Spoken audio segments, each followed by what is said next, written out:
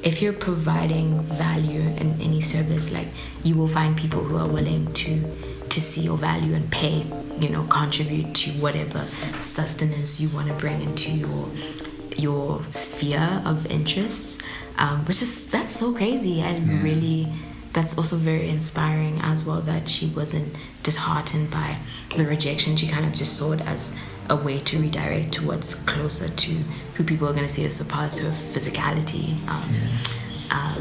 which people don't do a lot.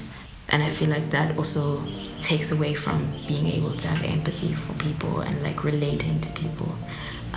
Judgment is such an interesting idea, like very ego-driven as well. All in the mind, content things and thinking you're higher than someone else, when essentially I'm you and literally, you're me. Like, you're my mirror. Literally. Yes. So the same judgment you have about that person is the insecurity that you have about yourself. For sure. And I think that's like a trick that we play in our minds, because we see ourselves as so separate from people. We have our own identity, our own individuality, and all of that. Hello, TSV community. You are now tuned into Telescope Vision's Golden Generation. I am your host, the Nature Boy, and each week we are dedicated to bringing you the most prominent and upcoming artists who are going to be a force to be reckoned with in the future, but most of those who are breaking down doors presently. We also want to give you guys some much needed valuable information, motivation, and inspiration to any of you who are looking to enter the business world, the creative world, or the sports world. So with that, we brought in a really special guest, Awande, and we really had an insightful conversation towards her spiritual journey towards growth and healing, and it really was heartwarming to hear her story, which was truly authentic and real. If you're tuning in for the first time now, I'm gonna recommend that you check out the first installment before you tune into this episode. So without any more further delays, Toby, please drop that beat and let's get into the episode.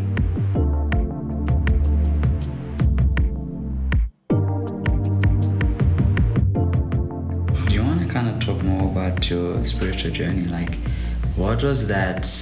I know you kind of spoke about it on camera, but what was that like shaking moment where things just rocked your boat and you're kind of like, okay, I can't do this on my own. I actually need to tap in. So initially it had started after like a bad trip on shrooms, where I was really learning that like I can't, what I came out of that trip was that I can't separate myself from this space, this veil, this spiritual existence that is coexisting within me. And I needed to protect myself spiritually. I was becoming a bit more sensitive to things that my 3D socialized conscious like self wasn't paying attention to. And that opened a lot of doors of alignment for me, or feeling like I have this ability to draw in what I call, because if I'm moving from a place of love and gratitude and tapping into that frequency of gratitude as a prerequisite for return favor. And then around November, I experienced like this ego death from like having a lot of my close relationships be mirrors of my blind spots, and realizing that like the way that I think I am experiencing life, or the way that others experience me, won't always correlate, because I have these internalized hurts, or I move from a place that's not entirely knowing like these coping mechanisms and automatic negative thoughts that I might have about myself. That is my internal belief, and so it will just be reflected in my external. So that, and then having a period where life was just not going in the direction I had hoped for it to at the beginning of this year, having a lot of things that I found important to me removed, and having to come back to like my core of who am I. I think the pandemic gave a lot of people that opportunity to like connect and touch base with themselves outside of the overactive go mode that we've been like socialized into believing is our value, and just learning who you are and being who you are in and basking in that presence. So it was July, the shroom trip, and then November last year. And then, you know, a lot of people say that like after your trip, the trip doesn't end. Like it's just a continuation. Yes, there's so many after effects, and you're seeing the synchronicities, you're seeing however your guides communicate to you. That like, okay, you need to slow down. Like you're experiencing a huge spiritual awakening. That's, you're just ascending. You just, and like as you're saying, the downloads and the realizations of, I guess, disintegration of my individuality and seeing things as one and being able to experience duality in life. And yeah, so that was probably the catalyst. That shroom trip was probably the catalyst. And then had like November, that ego death. And then from there this year, just kind of picking up those spaces or those areas in my life where it was like, okay, let me dissect how much of this is actually a value that I believe in. Let me dissect how much of these automatic results were from a place of having to live in survival mode. That's not a space I'm in anymore. So I get to choose ease. I can bask in ease or be present in ease and present in whatever flow the course of change is taking me. Yeah. Thank you for sharing that. I mean, you raised such an important fact, how you should be, not you should, but like essentially we should be trying to operate from the medium of gratitude, love, and joy. That those are elevated emotions. You know, there's a brilliant book by Dr. Joe Dispenza, How the Uncommon Are Becoming the Supernatural. How the uncommon are doing the supernatural. Becomes okay. Yeah. Okay. So he talks about how when you're operating from love, peace, and joy, you're going to be obviously rooted in a present-based state. But now, because you're operating from those three elevated emotions, you're going to be envisioning your future self. So you're no longer operating from a past, present-based reality. You're operating from a present-future reality. Now you're envisioning your higher self. And the fact that you're practicing love, peace, joy, gratitude, you may not be experiencing your future self now, but you're practicing it now. Yes. So by the time it does come, you're already ready for it. Yes. And by the time when you're getting those manifestations, you're going to be loading newer manifestations. So it's about getting into that mindset and understanding that when you're in the present moment, everything is eternal.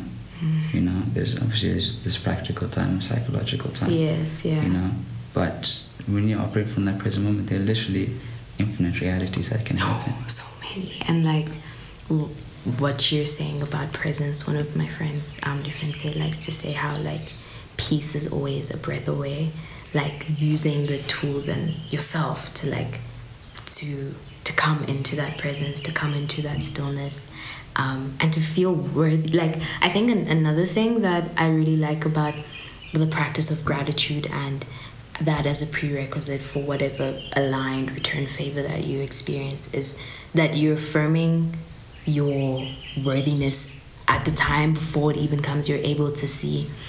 You're moving from a place of love where there's no lack in your life. It's like, okay, presently right now I'm grateful for my breath. That is my guiding force. That is, you know, something that brings me sustenance indiscriminately. It doesn't have to think about it. I'm grateful for these trees and the emission of, is it carbon dioxide that they emit so that we can experience life, you know?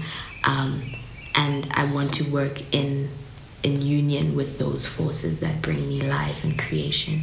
And the best way that I can tune into that is through the practice of gratitude and presence as well.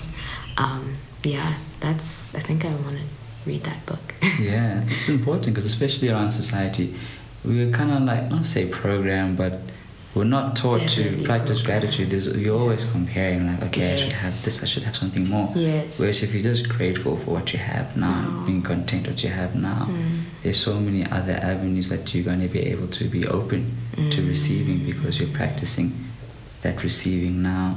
You're not rejecting things. And moving from a place of lack as well, Yeah. and like you're able to find gratitude in the smallest of things, even like the sound of the birds like tweeting in unison, or like that stranger that smiled at you at the like grocery store or something like that, and being able to see the compassion within humanity that exists innately within everyone.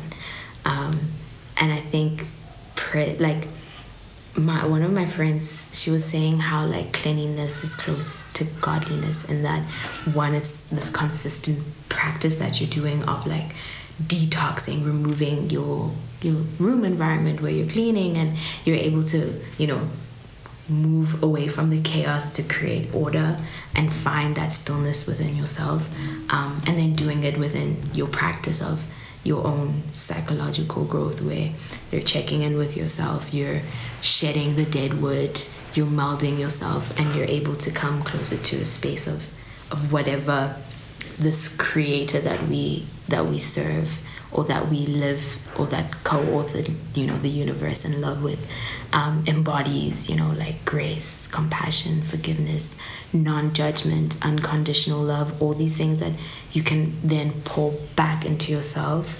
And then that also changes your perception from like moving from a place of lack, of survival mode, of overstimulation of like your solar plexus, where you're just continuously going and you're experiencing a lot of anxiety because you can't control this job, you can't control this relationship, this friendship over here is falling apart and everything.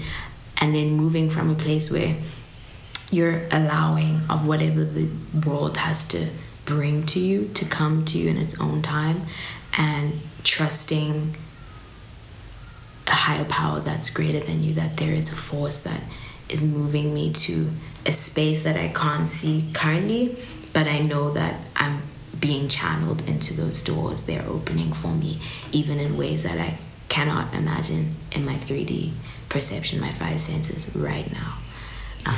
It's also making me think of like, I don't know if you believe in like parallel universes or alternate universes, but just the idea that,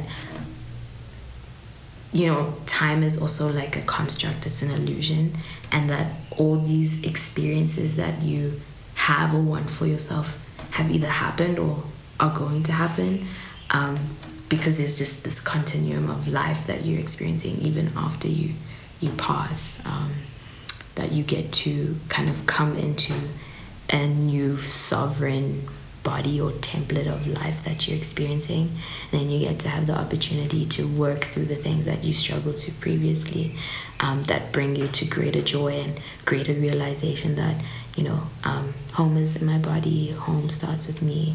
I'm grounded and connected to the life force that brings me joy every day, that brings me sustenance, and I get to feel that compassion for myself, for a stranger, for someone who's homeless, someone who is different to me.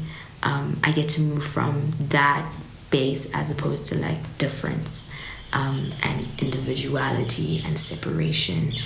Oh, that was powerful. I love that. Especially how we have to learn to trust, you know, higher power, divine being, God, and really just embrace the unknown. And I think something like anxiety is rooted in you trying to play out future events that you don't know are going to happen, and obviously the brain can't comprehend the experience it as an experience. Yes, or what is real and what isn't real as well, like your brain can't tell the difference too. And what you're saying is making me think of this idea that you get to recreate your old experiences with new ones, so that you're not projecting the old ones into your new ones, and you're having this perception of this change in perception. You're having these experiences of joy in small things, like even breakfast or whatever, or sharing time with, you know, sharing space and time with your loved ones. There's this really beautiful book, I don't know if you read it, It's by Dr. Sue Morter, The Energy Codes. So she kind of views... I've heard of that book though. Yeah. I have heard of it. She kind of views life as like a... Think of a coin, right? There's like... Okay, I'm going to say this for some. There's like heads and then there's tails. Yes. So you can either view life from a positive perspective or negative perspective, where you think that everything that's happening to me it's to me, like why is everything bad going in my life, like why me. Yes. Or you can flip the coin and think that everything that's happening to you is not happening to you, it's happening for you, for your greater good. Yes. And that, literally going back to how you had that shaken moment that kind of set the tone for your spiritual journey, that shaken moment was something that happened for you, because now it opened you up to the person that you are now. Yeah, so crazy. So crazy. Who's developed so much wisdom, who's developed grace, and it's a wonderful thing to experience these things. And she goes on further to say that think of life as, I talk about this a lot, like the bus stop conversation. Oh yes. So I love this. So you picture your soul, in a bus, right? Just your spirit. So you're sitting there, you have a passenger next to you, and you guys are chatting, okay, so what are you going to do when you get to Earth? Like, what are you going to embody? Yeah. So now you guys are chatting, and then you tell that person, okay, cool, I'm going to Earth to experience love and forgiveness on a scale of level 10. Sure. Okay? Yeah. So the person says, okay, wow, that's interesting, okay. I'm wishing you all the best, cool. The bus stops, drops you off at Earth, and then boom, you're now in this human body. Obviously, you have no recollection of that conversation now. Yes. So now it's you now being on Earth. It's about you learning and going through all these intense experiences. Like you're going through pain, you're going through hurt, suffering, like bad things is happening to you. And then while all this is happening, you're realizing that, actually, with each experience that I go through, it's me learning more about my being, me becoming into my being and realizing this is what I came to Earth for, to experience that level 10 of practicing forgiveness to the people that hurt me, to show love even though I've experienced so much pain and suffering. And then what you find out is that most of those experiences that you endured or that happened to you were inflicted by that passenger who you had the conversation with. But in retrospection, you that you told me to do that because you said you wanted to experience a level 10 scale of love and forgiveness. So when you think about it from that mindset, it's like, okay, this is happening to me, but I'm gonna grow. Yeah, I'm gonna go for it. You know what I mean? And discover. I'm going to learn more of my being, and really, it's like an onion. With each layer, I'm shedding and becoming the being that I am. Yeah, and there's so much I want to comment on. I don't know if you've watched the movie Soul. It's like, that movie's so amazing. I love. So it's also a little trippy for kids, like, but that movie. It's intense for kids. It's so intense, like to think that, like, okay, there is this predetermined destiny that I've set out for myself, and this is the body I'm going to take form in, and these are the karmas I'm going to break, and I'm going to enjoy life and simultaneously break through these karmas and these generational cycles and these habits. And I think there in this book that I'm reading, A Return to Love by Marianne Williamson, she's speaking about how at our root we all were called to love, and the more we move away from love through ego, through doubt, through comparison, through just allowing the breakings of life to not teach you, but to like continue that hurt, that cycle of hurt, the more that we move away from our God selves.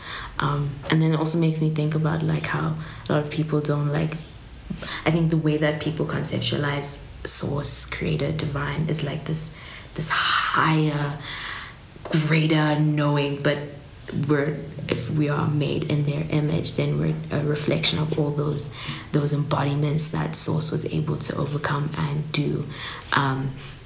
And when you were speaking about experiencing a lot of redirection and rejection and the impacts that it has on your own mental health and your perception of life, I think something that was so shifting for me was moving from that why me perspective to like, okay, what is this teaching me?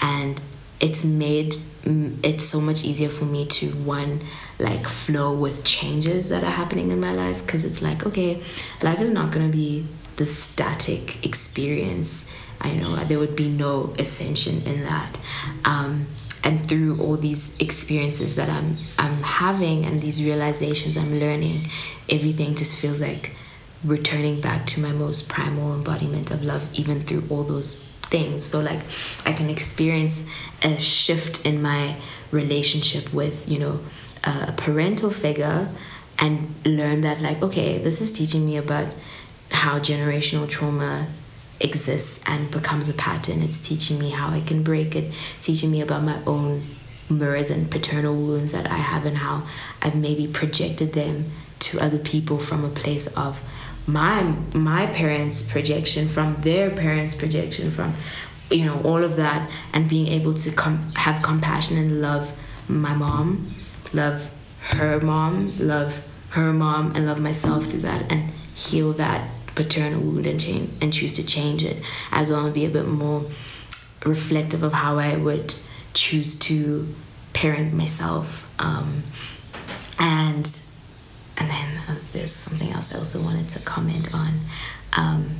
Just the idea of being, you know, I see so many people who, you know, you're speaking about how presence allows you to experience present moving into your future self, and how there's so many people that I know or just speak to that maybe are still stuck in their past hurts, and like ruminating over that doesn't do anything for your perception shift, and like moving into your heart space and choosing to like love despite understanding that, okay, my mom was doing the best at the time. For me, it didn't look like the best, but I'm choosing to give this person the benefit of the doubt and love them through that. I don't have to have the most perfect relationship with this person, but I don't have to be obsessed or have this incessant fixation over the lifetime of hurt that they've caused for me, because it's eating at me. Like, you know, how a lot of people say that when they speak about cancer or something, speak about like stress cells, and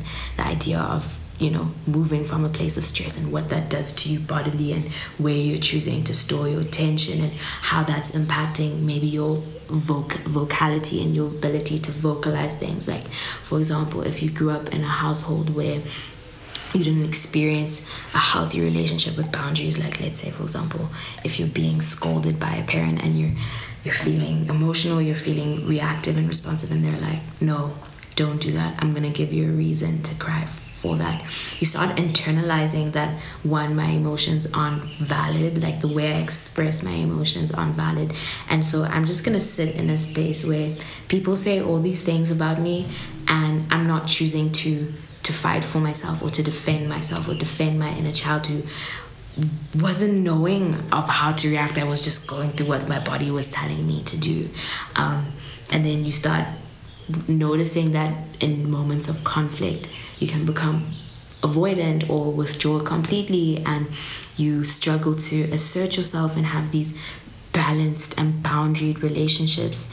And another friend of mine was speaking about how, you know, you can have a gentle approach in the way that you vocalize your boundaries, but still be firm in asserting them, and also knowing what are my boundaries, what are my values, what are my non-negotiables, how do I choose to honor my worth in life. And these are also small ways that I think that you can start having that relationship with your authentic self and yourself outside of what you think you are because you think this, but having, like you're saying, or like I was saying earlier, that you have this awareness of where this thought stems from, and when I'm moving from a place of the ego that wants control and the ego that likes things to stay static, versus that yin side of you that is surrendering and flowing and receptive.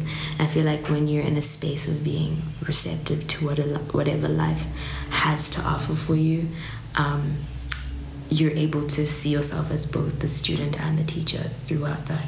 Because as you're experiencing these changes, you're learning from them and you're able to impart that to other people, but then you're also open to listening from other people, or listening to other people rather. And I remember when I had seen spiritual healer Coco Nobile, and she was saying to me that like my experience, like just because I am someone who chooses to embrace my spiritual side or my spiritual attunement to the frequencies around me, doesn't mean that I'm exempt from experiencing suffering and these earthly experiences that we have. It just, like I was saying, it just provides having a relationship with yourself, having a relationship with source, having a relationship with your daily practice allows you to be cushioned in that and support yourself through that, where you're not moving against the tide of change, you're just flowing through it, just because or considering the fact that life operates at a particular frequency. There are vibrations that we are not able to see, scientifically. This is something that's, I don't really like speaking about science like that, but scientifically something that's known, that there's a particular vibration that's being emitted by trees, that's being emitted by birds, that's being emitted in general, life-bringing organisms. And the moment I think that I have control to insert myself in what has been like centrically flowing is when I am going to be met with a lot of resistance and a lot of pain and a lot of dis-ease in my body, in my breathing, in my hips, in my wherever I store my tension. Yeah. So what do you think are some like practical practices that you can help to relieve the tension but also bring about healing? So I think it depends on people's openness to healing their bodies. So like something that I found to be super impactful for me was yoga. And if you're someone who experiences assault trauma, whatever type of assault, you're more prone to experiencing that in your hips. So you might struggle to do particular poses, or you might feel a lot of rush. You might struggle to experience pleasure, to enjoy pleasure, to feel like you're worthy of that pleasure. If you're someone who is like an empath, or someone who is, spiritually attuned, you pick up a lot on other people's emotions and energy. You might store that in your shoulders, because you just are taking on other people's emotions, and like that also now is impacting your breathing and your mobility as well, because you're always feeling like stiff, and like maybe your posture is like this or it's like that, and that's now constricting your airflow. So like breath work, movement. If, for example, if you experienced an injury in your body and you had that part of your bone, whatever, taken away, that energetic wound, right, consists, and you might feel particular pain or something like that, struggle with mobility, you can have a Reiki practitioner like energetically heal you in that regard. I think dancing as well, like any type of dancing, like just even if it's, I don't know, whatever type of music that you're playing, you're just moving with whatever you feel. I think self-play as well, especially if you're someone who experienced assault trauma and you're wanting to reestablish your relationship with safety in your body, and the place that you will feel most at home and most at ease is within yourself anyways, if you trust yourself, and re-garnering that trust through masturbation, and like in moments where you feel stillness as well, even after maybe a meditation, after a yoga practice, anything that is bodily, like targeting your somatic body and your trauma body or your pain body. I think as well, therapy as well. I don't know if that's, it's not accessible to all of us. Or maybe having community groups, having a community of people where you feel like I feel safe enough to express how I'm feeling if that person is in the space to hear me and to show up for me. But if they're not, then I can bring it back and, you know, journal. I can be with my thoughts and allow myself to, like, okay, what am I thinking on the surface, like, just off the brim, like when I just choose to practice stillness, what are the thoughts that are coming in? Okay, cool, I'm thinking about this, okay, am I recurringly thinking about this? And if so, like, what are my underlying emotions? Am I stressed? Am I feeling anxious? And everything. And yeah, I think definitely knowing where you store your trauma and how to best target that as well. Even if you're massaging yourself in the shoulders as well. Yeah, I think those are really good implementations because they work on holistic healing as well, just moving past your body but also your psyche as well, and trying to rewire your thoughts so that you're changing your perception through taking care of yourself and seeing it as like a daily practice that I am devoted to, and that's something that needs to happen if I'm trying to experience moving out of survival mode and flowing with ease. Yeah. It's a lot, but it's also like it's a lot of beneficial information because not everyone is able just to sit still and just be with themselves because there's so much going in their mind. And the fact that you mentioned how some people live in survival mode, obviously, you know, given their environment and their circumstances, it also, that's like a double whammy. Yes, you know? And you struggle to get out of it even when you're in like a space where you're fine. So like, I'll give you an example. This course that I was doing, I was telling you about this fellowship that I'm doing, and one of the courses was on story intelligence, and was speaking about how there's this concept in psychology called neurons that wire together, fire together. So you can experience a particular reaction to a behavior and your neurons will make a chemical relationship that, like, okay, if Alwande is experiencing, let's say for example, if you're someone who has come in and been raised in an abusive household, or you have a parent who has narcissistic tendencies, you react in this particular way. And even after you've been removed from that environment, let's say for example, if someone touches you, like, you might flinch because your brain is seeing that as threat, target, we need to go into survival mode, where you are no longer in that space. And it's about also rewiring your brain from that, practicing new habits that are beneficial to you. There's this other holistic healer or nutritionist, her name is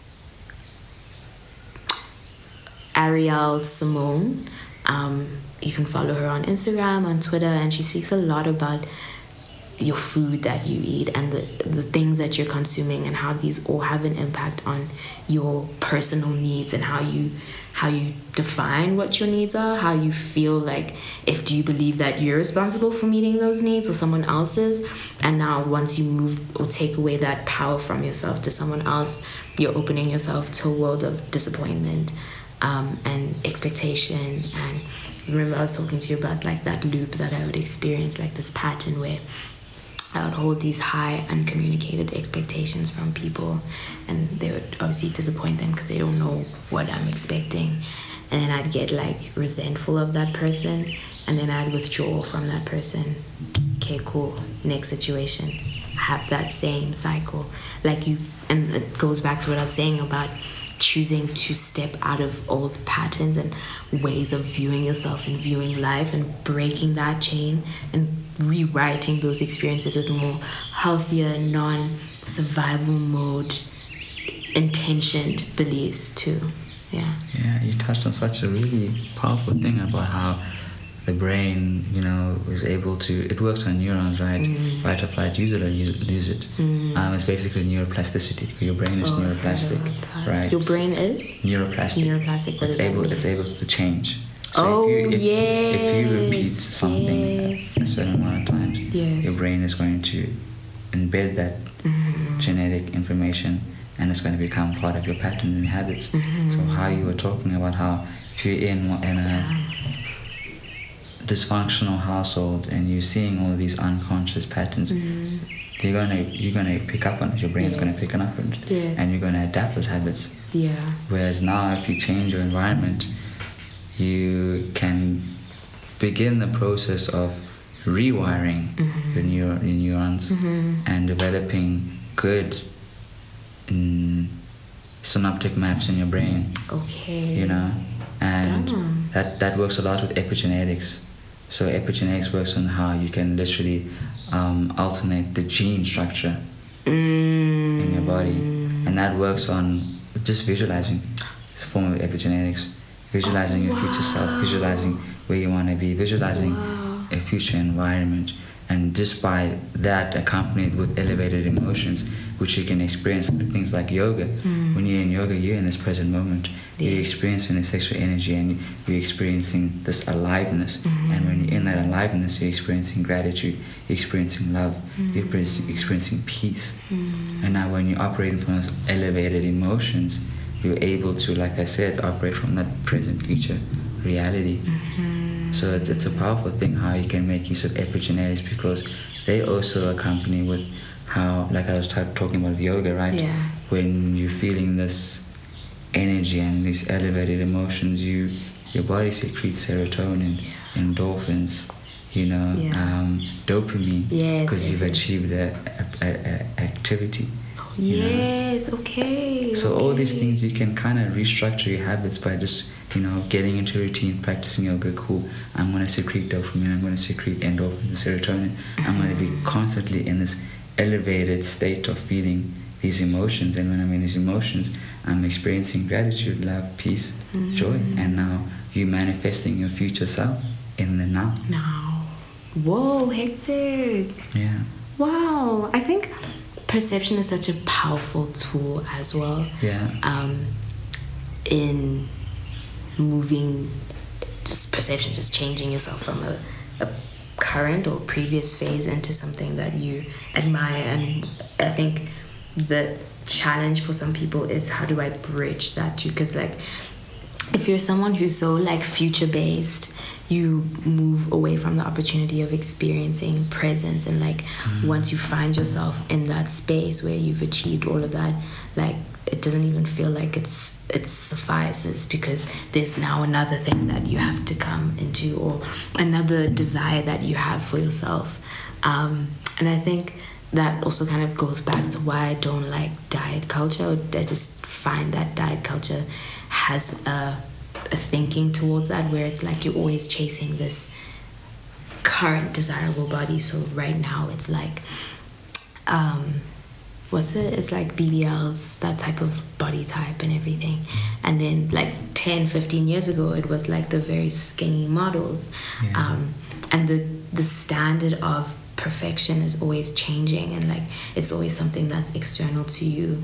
And because it's external, it's always something that's going to be changing, and you're always going to be wanting to chase that change, knowing that it's not truly attainable. And I feel like that is something that's so systemic, and it's so systemic, surpassing just diet culture, and going into societal issues as well, going to structural issues of things like capitalism and its sustenance, and how it's able to crook people into believing that who they are is what they do. You are your resume, you need to have all these achievements, you need to be achievement focused, you need to do this, you need to do that. And it's like, I can just be, I can settle into being, I can just exist, and that's actually also fine, because I'm still here chasing a purpose. Like going back to that passenger conversation that you were having about, there are these things that I'm not necessarily obligated, but I am called to do.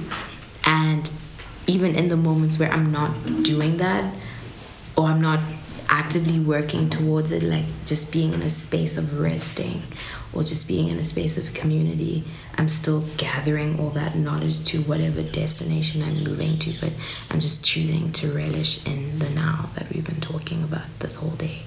Yeah, I mean, you face such an important point, how, especially in this world, worldly things, we become so consumed with the rat race. You gotta do this. Yes. You gotta do that, and you got to be constantly doing, but doing is not. It's a component in our makeup, right? But we're not human doings, we're human beings. Purr. You know what I mean? I definitely agree with that. What does being look like to you? Being looks like to me stillness. In this moment, breathing, you know, cherishing your breath, gratitude, love, Okay. peace. Okay. It's giving fruits of the spirit. That's what it's giving. And I feel like that's also a close embodiment to source Yeah. as well. Literally going back to what you said, we are the splitting image of God because Yes. God created us in the image of Him. Yeah, for sure. And understanding that because we're made in the image of God, God is within us. Yes, You know? yes. And once you understand that, okay, you actually are, you know, infinite being, a powerful being. Limitless. You know, yeah. limitless. Potential, yeah. You don't have to be confined to worldly things and worldly limitations. You can do anything as long as you're connected to Him. You know, there's a brilliant scripture, a really beautiful scripture, that John 15, I think it's 5, where he talks about the vine. If you're connected to the vine, you can do all things, and the fruits of the Spirit will be with you, and you'll be fruitful. Whereas if you're not connected to the vine, you can do nothing. Yeah, wow, I felt that. Ooh, I Yeah. felt that so much. Yo, that's so important. And I think we steer so much away from that because we see so many things as needing our attention, needing our priority, needing to be succeeded. And we move away from that opportunity to like go back to our embodiment of source, embodiment of stillness, embodiment of joy, like just being in this space as well. And I think I have this difficulty as someone who, you know, one of my friends were speaking about the idea of money and energy within the spiritual space, but then also speaking about things like, okay, how then do you account for systemic issues, which I think has just been a product of mad and greed. But how then do you incorporate these conversations that are still inclusive to all people and not necessarily financially specific? Because of the fact that having this privilege of being the social bracket that I am, I also acknowledge that it has given me more time to self-actualize in a way that someone who is in the majority of the country doesn't have time to, and that's taking away from their opportunity to do all this rewiring and uncoding that we've been talking about. So how do you think that can be bridged, especially as well in a society where so much Western constructs kind of demonize or vilify anything that is not of science or not of religion particularly? Yeah. I think one, it's gotta take, not everyone is willing to be conscious and really do a self-audit on themselves. You know, I think if a person was able to do that, they would maybe look, let's put ourselves in a position where, you know, someone is not really privileged. They're in a situation where they got to provide for their family. Like, if they're not working, there's no bread on the bread on the table. So they got a huge amount of stress, you know. But if we break down their patterns or their schedule, what they wake up in the morning, make breakfast, and they go to work. They work. Some may put in overtime just to get extra pay. They get back late at night. They watch TV. They're tired. They're tired. Time to be present. And then spend some time where they can with their family, and they go to bed, and the cycle begins again. Yes. So now imagine if they took that, let's say it's 30 minutes, you know, the typical South African household watches Generations in the evening, Isidingo, or any show. Yeah. They took that 30 minutes, that 45-minute slot for themselves. Did some self-auditing. I understood, okay, these are my strengths right now in my life. What side hustle, what thing can I do on the side that I can do to gain some income that I can work on? So eventually that side income is going to replace my main source of income, my main job.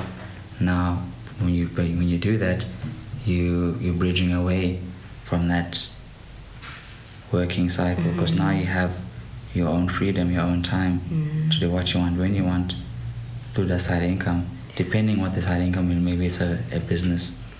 Now you're getting passive income. Passive income when you're sleeping, you're making money. Yeah. Because you put the right system in place. But obviously this information is not accessible to everyone. Definitely. Not everyone has this information, not everyone has these codes.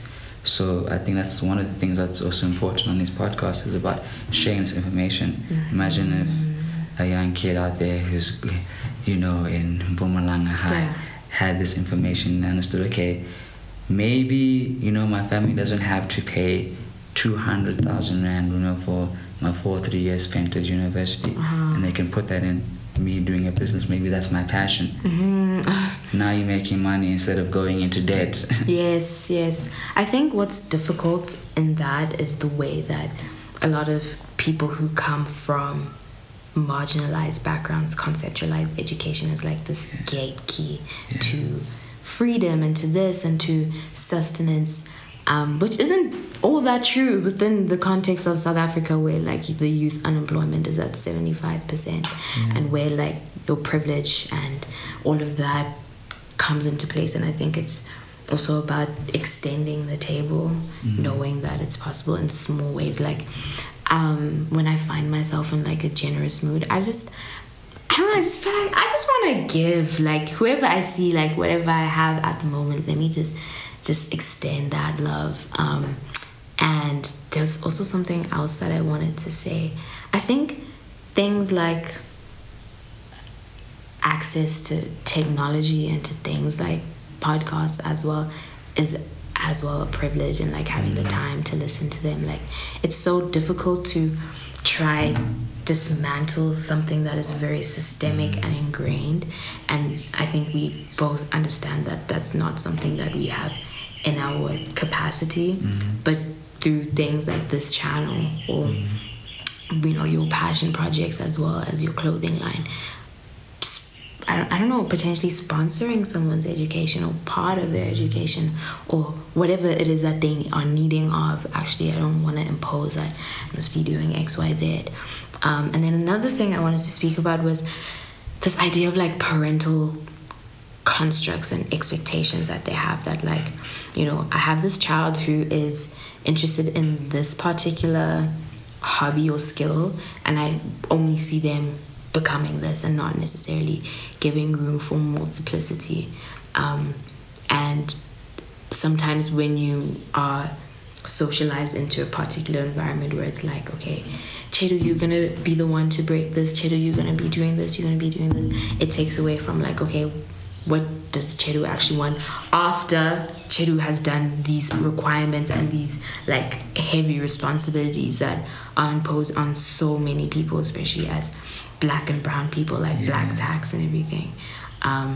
That's also its own system. Like I just feel like the system of capitalism is so entrenched in a way that it obviously thrives by producing this huge disparity between the haves and the haves not, and that's how it like sustains itself by being like, okay, let's get into maximization of profits. How can we do this by spreading other people thin? And like I really don't believe in like overworking myself, and like that's something that I've come into like a value this year. Sorry, I'm moving in conversation, but that I can, and this also comes from a place of privilege, that like I can wait on source instead of wanting to lead. I can be guided in whatever venture I want to be in, and like come across people who are within the same space, and we're like, okay, cool, let's collaborate. Like that feels synchronistic,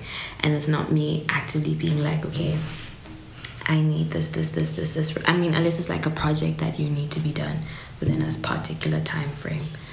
But when you just kind of have this idea of like, okay, these are things that I want to do. I want to get into food collaborations with restaurants. Okay, let me find a photographer who already does that, and collaborate with him, come up with a business plan, and, you know, fine tune that, pitch it, and if things work out the way they need to, they will. Yeah, I mean, you raised such a beautiful point, how you can't really force things, and you should kind of just be guided by source. There's like this beautiful scripture that you can make many plans, but the Lord determines your steps. For sure. Yo, for sure. What? And like it's those plans that you have, I think force and control is like not love. It's incessant need to be in control. And like, you know, you were previously speaking about how a lot of sometimes anxiety can stem from wanting that control, or wanting to control a particular outcome, having a control wound, having a trust wound, where you just don't know how to listen to your body and what it's needing of.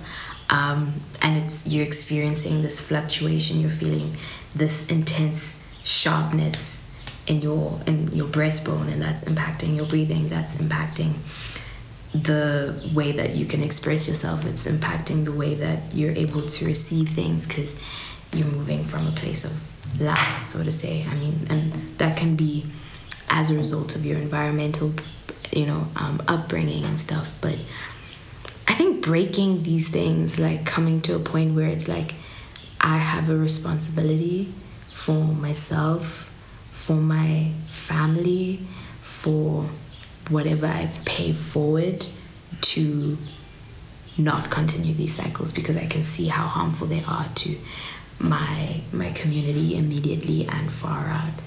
And then taking those little steps and like, how can I, within my sphere of influence and whatever space I'm in, break those cycles, break those karmic debts, and so forth. Yeah, I mean, as corny as it sounds, you want to change the world, change yourself. Because that will have a ripple effect. That is so true. Damn. I think I've heard that quote before, but in the context of this conversation, I'm like, fuck, yeah. I love that you brought your journal here. I mean, do you want to talk more about journaling? I think journaling is such a powerful form of releasing and learning about yourself, I mean, I started journaling this year. Okay. And I'll look through like my journal from like in June, and be like, whoa, I was actually here. Yes. That's crazy. Yes. And it's like cool to see, okay, I've actually grown. Tracking your growth, definitely. And sometimes you cringe, like, what? This is what I used to go through. Like, this is what I was doing. This is how I was seeing life. Like, this is the perspective that I was seeing life from. And I think one thing I want to do more is journaling the good days too, so that I can go back to them and be reminded that there exists this balance between, my yin and my yang, the good and the bad, or whatever that actually even means. But journaling has been like since the pandemic, has been such a fruitful endeavor and like practice of holding myself accountable. This journal is like a manifestation one. And as well, I'm trying to embrace my creativity, because I think growing up, I wasn't given that freedom to express it. So it was something I didn't think that I had within me, like within visual creativity, and re-channeled in other ways. But wanting to go back to that, so like, I started like this manifestation journey or pillar. I haven't finished all of it, where I have like with myself. I love that you put pictures there, because now it allows you to visualize. Yes, and like I love these photos that I have from. So this is from when I like was younger, when I was a baby and everything, and how my smile has kind of like stayed the same. So I have that with myself, spirituality, or and then with my friends, and then I had also started one with travels, like where I just want to see myself traveling, and affirmations as well, like doing so many different things. Like one of the affirmations that I've been really sitting in was, well, the fact that I can love and accept myself for who I am. And this goes back to this conversation that we were having about releasing, and how I can never lose by letting go, because source stays within me wherever I go, and the lesson that I've learned, and I get to carry those people and the meaning that they had in my life despite maybe not being in close connection to them. And everything leading to this moment has been rooted in love, sustenance, and joy. And I don't have to run anymore. I don't have to live in survival mode.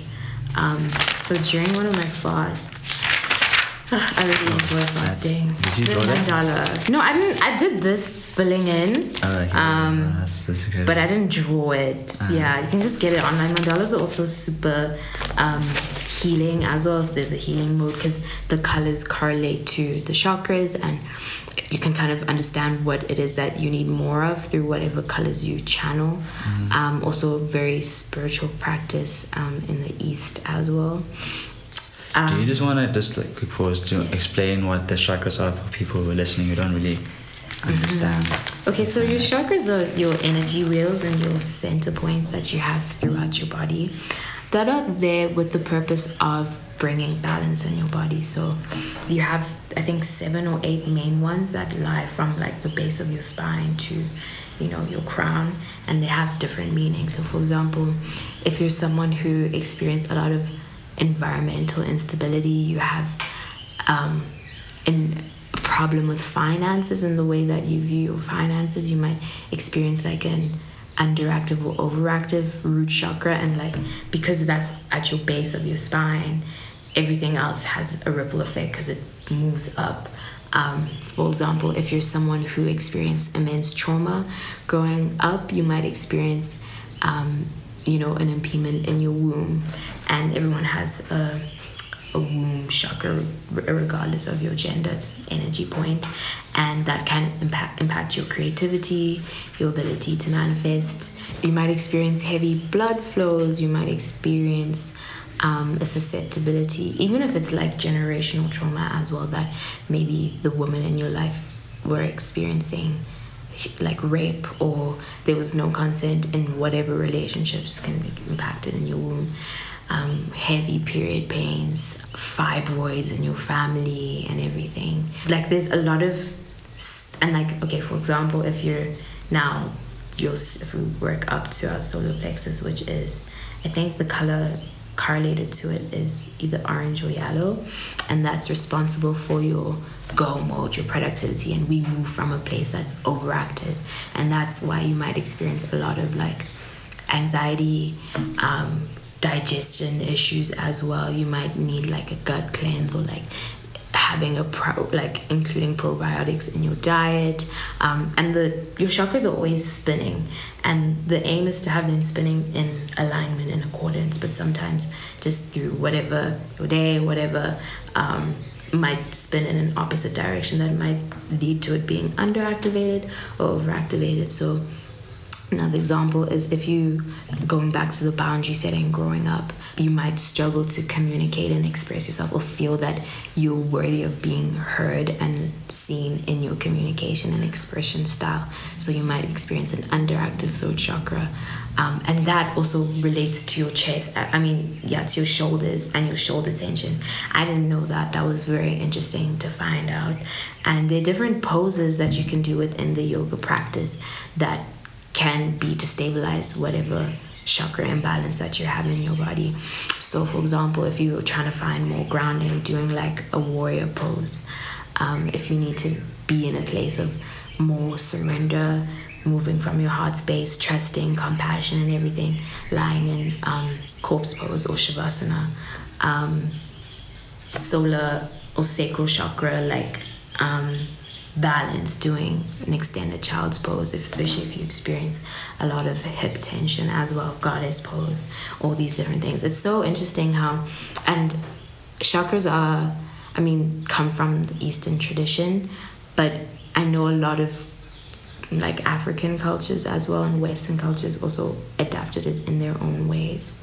Yeah, I hope that summarizes chakras. Yeah. That was really interesting, especially now. So people who are obviously looking to understand more of their body, Yes, they understand what each chakra does and how they can help heal it. But more so specifically, once they start getting into these practices of yoga, they can learn to transmute that energy that's in their root and focus it on some of their organs, or mainly the chakras, which can help heal their body and give them more relaxation and step into being. As opposed to doing.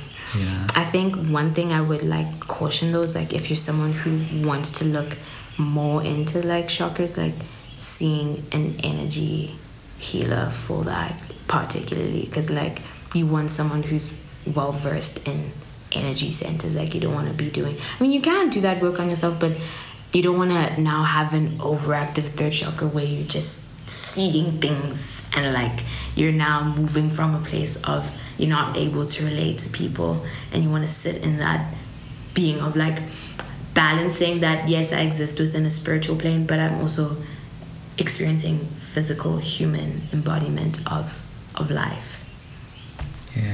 That's really true actually. It reminds me in the Indian culture they kind of talk about how the same way how you're talking about some of all your chakras aligned. They call it the prana tube. What do you call it? The prana tube. So it's this golden tube that's from your head, from the base, from the pineal gland, all the way down to your root. And like they talk about how when you obviously connect all these components, or the different energy sectors, all the way up this prana tube up to your pineal gland. Pineal gland is like the most powerful source that you can use to tap in your body, because it's the body part that allows you, or the chemical that allows you to dream. Yes, and be more open to like downloads and connection. You know, that's crazy. And like I know a lot of people who dabble in psychedelics, also your pineal gland like shoots open as well during that, because you're and also that part being connected to your third eye and stuff. It's so interesting how you can have like a scientific and spiritual like kind of balance between understanding your body and how it relates in the physical, how it manifests in your psychological, how it manifests in the mental, how it manifests in your body, and all of that. It's so interesting. Yeah, it's all connected. One thing I've learned so far in my journey is like once you understand the science behind your body, you start understanding even more in depth like some of the spiritual things that have been happening in your life, or the experiences or the teachings that you've been practicing, and how everything is just intertwined, and you're like, whoa, okay, we actually really complex beings. You're so complex. We're actually so powerful if you really just tap into who you are and really just have that belief and not give into self-doubt, and understand that at the end of the day you've got God is in you, so it's nothing you can't do. That's so true. I love that. Literally, like I was saying earlier, like a limitless pool of potential, of learnings, of teachings, of becoming, just because this vast, unique, infinite source of life that we live in is just forever continuous. Wow. But I also want to just emphasize, it's not always all light and shine. Like, definitely. You have to integrate like your shadow. You have to do shadow work. You have to work on your shadow self and understand, like, say someone like me, like I see myself as a spiritual warrior. In order for me to get to that spiritual warrior, I have to integrate my shadow self and also my higher self. When I integrate those two, I get that synthetic moment of spiritual warrior. Oh, I love that. You know? That's so true. I think in all instances of life, like, you can't just be met with good moments. Let me just say that. Moments of like bliss in your life. Like, I think just because of the nature of us being sovereign people and moving away from like our core value of being co-creators of love and creation, and then meeting these karmic cycles that we come into, these periods of struggle and wanting to like assert your power, assert your dominance, assert your control, but then also needing to like trust that you're being held in whatever way, and being led to a better, more aligned space is tough as well. And I like that what you're saying in terms of like you're not exempt from experiencing life in your spiritual journey. You just get cushioned by certain practices and becoming and stillness and all those things. Yeah. It's like going through valleys. Yes, literally. Yeah. What 3 key things would you tell or advise your 19-year-old self trying to navigate life, give them all the experiences you've experienced so far? Wow. Joy is mine to keep and experience. It is my birthright. I don't have to overwork myself to feel accomplished, to feel valued. I think I would also tell myself that you are in a space where you're about to meet like so much alignment and experience so much alignment in your friendships, in your community, and yourself. So prepare for being embracing of that. And then the last thing I would tell myself is to settle into presence. That was something I really struggled with. Like I was very future orientated, planner. Like I have a control wound. I like to know that things are moving in this way. So to know that I can settle into ease, that's something I can adopt and feel it change in my body too. Something I would tell my 19-year-old self. What would you tell yours? 1, patience. Learning to be patient and understand delayed gratification. Yeah, damn. You know, the second thing I would say, you don't have everything figured out. You know nothing. Yeah, you literally know nothing. So it's practice, you know, kindness with yourself, compassion, empathy. Oh, I love that one. I love that one. And I think the last one is stick to your race. We've all got our own assignment. We've all got our own journey and race that we're all running, and I don't have to run it at someone else's pace. Stick to my pace, and then know that I'm going to get to the destination. Just trust in the process. Oh, I love that. I love that. It's giving, in a child, it's giving surrendering to a will that's higher than me. It's giving compassion to your younger self. And like, it's making me think of this quote I saw on Twitter where someone was like, imagine your younger self full of love and potential and ease looking up to you, and like, what would you do, or how would you react in those moments when you're unkind to yourself? You're inadvertently doing that to your inner child, but now you're making it wounded. So see yourself in that lens of this child that is just ready to bask in life and experience joy and fulfillment and sustenance and nourishment and all these things, and see yourself. You're not separate. You know, we're talking about this idea of the law of one. Like, you're still not separate from that part of yourself. Yeah. Wow, that was amazing. Thank you for those words of wisdom. So one thing that we're doing now towards the end of the episode, are there any questions you want to ask me? What has this podcast been teaching you about yourself? Well, I've learned many things. I think the one thing that I've learned is that connection is very powerful. Connecting with other beings, you're able to see things from different perspectives and obviously experience life from another person's view. And through that, you're able to empathize with a lot of people but gain wisdom. That's very true. You know what I mean? And I think a lot of connecting with so many of these people on the podcast, I mean, there's been like 20 of you guys so far, 21 of you. Yeah, so I think it's amazing. Vulnerability is a strength. Yeah. It's something I've learned. I love that. Vulnerability is a strength. It takes courage, you know, to put yourself out there and not know what's going to happen. It's not a weakness, it's a strength. To do well. Yeah. That's powerful. And it's true as well. I think vulnerability is such a superpower. that not a lot of people can tap into, brings relatability. It brings soothing to yourself as well, that you're like, wow, and honesty with yourself too, where you're like, okay, this is how I'm feeling. I'm gonna label it as this. It's prone to change, but right now I feel this, and in this moment I would like for you to, if you are able to, hold space for me in X, Y, and Z ways. And I think that vulnerability also extends to the opportunity to be supported by community, through being honest with what you need, what your needs are. Yeah. Wow. Thank you for that. Thank you for that teaching, that understanding, coming into yourself in that way.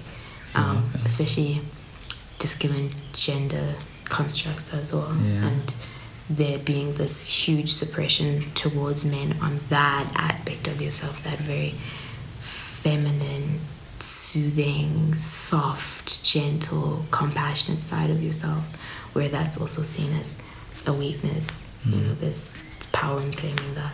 Yeah, I mean, it's yin and yang. Yes. It's all about, being able to blend in masculine, divine, Shiva with a bit of the feminine, and understanding that the way of whatever superior woman or superior man is, they both integrate both those aspects, the positive aspects of each cause. And once you're able to reach the equilibrium, you're able to connect more with opposite sex. And it's a really beautiful thing to experience once you're just rooted in that oneness of who you are, and experience that other person in that oneness. That's very true. Oneness. Thank you for sharing that. You're welcome. So anyone looking to find you on socials, where do they go? And what are the handles? Okay, so if you're interested in food, I direct you to my Instagram page, which is Lua Loves Cooking. No spaces. And then if you're interested in purchasing a mask, or even consulting, just understanding, getting to know, I have a collaboration that I'm doing with a skincare brand. I'm not sure at what point it will be launched, because it's been in the works for so long and we've just had to keep changing dates because of life. Lua Loves Skin. And then if you're just interested in getting to know me, observing my life through the lens of your own life, then my handle is alwandad_XO on Instagram. Cool. And are all these handles on Instagram, or do you have these other? Are all Instagram. And Twitter, I'm not really that active. I'm really not that active on Twitter, but my handle is Lua with 4 A's _X40.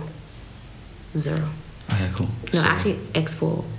X40, okay. So those are the handles. So go to Instagram. That's where she's mostly engaging, and I'll put the handles again on the episode notes for the episode. So I really just want to wish you all the best. I think there's going to be so much prosperity coming into your life, and I'm really sending through abundance, and you stepping into the person that you know you can be, and the person that you are. And I'm really wishing that your ventures in Love Skin and Lua's Cooking are going to be fruitful, and that you continue your journey on and being the kind and nurturing person that you are.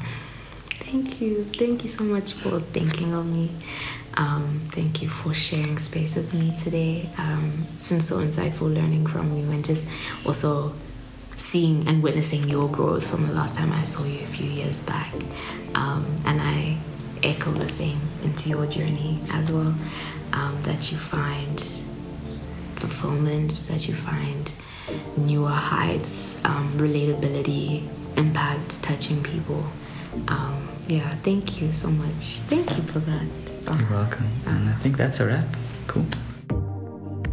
Special shout out to Alwande for really coming through to our space, and for her gracing us with her time, but more so for being authentic and true to herself, and really sharing her experiences on her spiritual growth and journey. I really want to commend you in all that you're doing, and I really am wishing you nothing but success and prosperity for the years ahead. If you're looking to find more of Alwande and her adventures, you can follow Lua Loves Cooking on Instagram, LWALOVESCOOKING, Lua Loves Cooking. And you can also follow Lua Loves Skin, so that's LWALOVESSKIN, Lua Loves Skin. Check her out on Instagram, and you definitely won't be disappointed. You can gain a lot of valuable information towards living a holistic life. Special shout out to the main man, Silver Toby. This guy's beats are really just fire. I'm always feeling energized. If you're looking to hear more of his music, you can check him out on Apple Music, URA, and you can check him out on Instagram and Twitter. He's a really funny guy, and his handle is @SoberToby, SOBERTOBY. You definitely won't be disappointed. And I think with that, we can get into our daily words of wisdom. I think something that Alwande mentioned in the episode about how sometimes we are not aware that we've been configured to live in survival mode. And again, that can be obviously dependent on your environment and your experiences, but you can change. You can change your thoughts, and you can change your energy by literally doing these practical steps. So I think the first thing is to work out any time of the day, whenever your schedule allows. When you work out, you release something called BDF, brain drive neurotrophic factor, and through secreting that, you're left feeling energized. You're secreting serotonin, you're secreting dopamine, you're feeling like you've accomplished something. You're feeling good because you're releasing elevated emotions. You're in the state of bliss, of love, peace, and joy. When you're in that state, you are operating at your highest self, but more importantly, you're able to see things clearly, and through that, you can leverage epigenetics, which is the fact that you can change your gene structure through your thoughts. Now, if you're able to maintain this habit of working out every day, you're going to be constantly installing this habit of living in this elevated emotions of love, peace, and joy. Now, if you accompany that with meditation, you're going to be able to learn how to sustain this elevated state.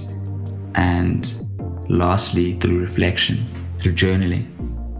When you journal your thoughts, no matter how small, even if it's just a sentence, and you reflect over that, you're able to learn through your past habits and your patterns. So you're able to identify and figure out where you're going wrong and how you can improve.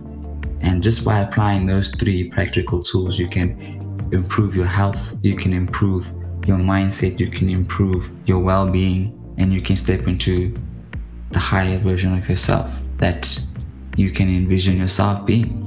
So at the end of the day, I think the crux of what I'm trying to say is your thoughts create your reality. So being mindful of your thoughts and trying to get in positive thoughts is always going to benefit you. Remember, see for what it is, not for what you want it to be. Peace out.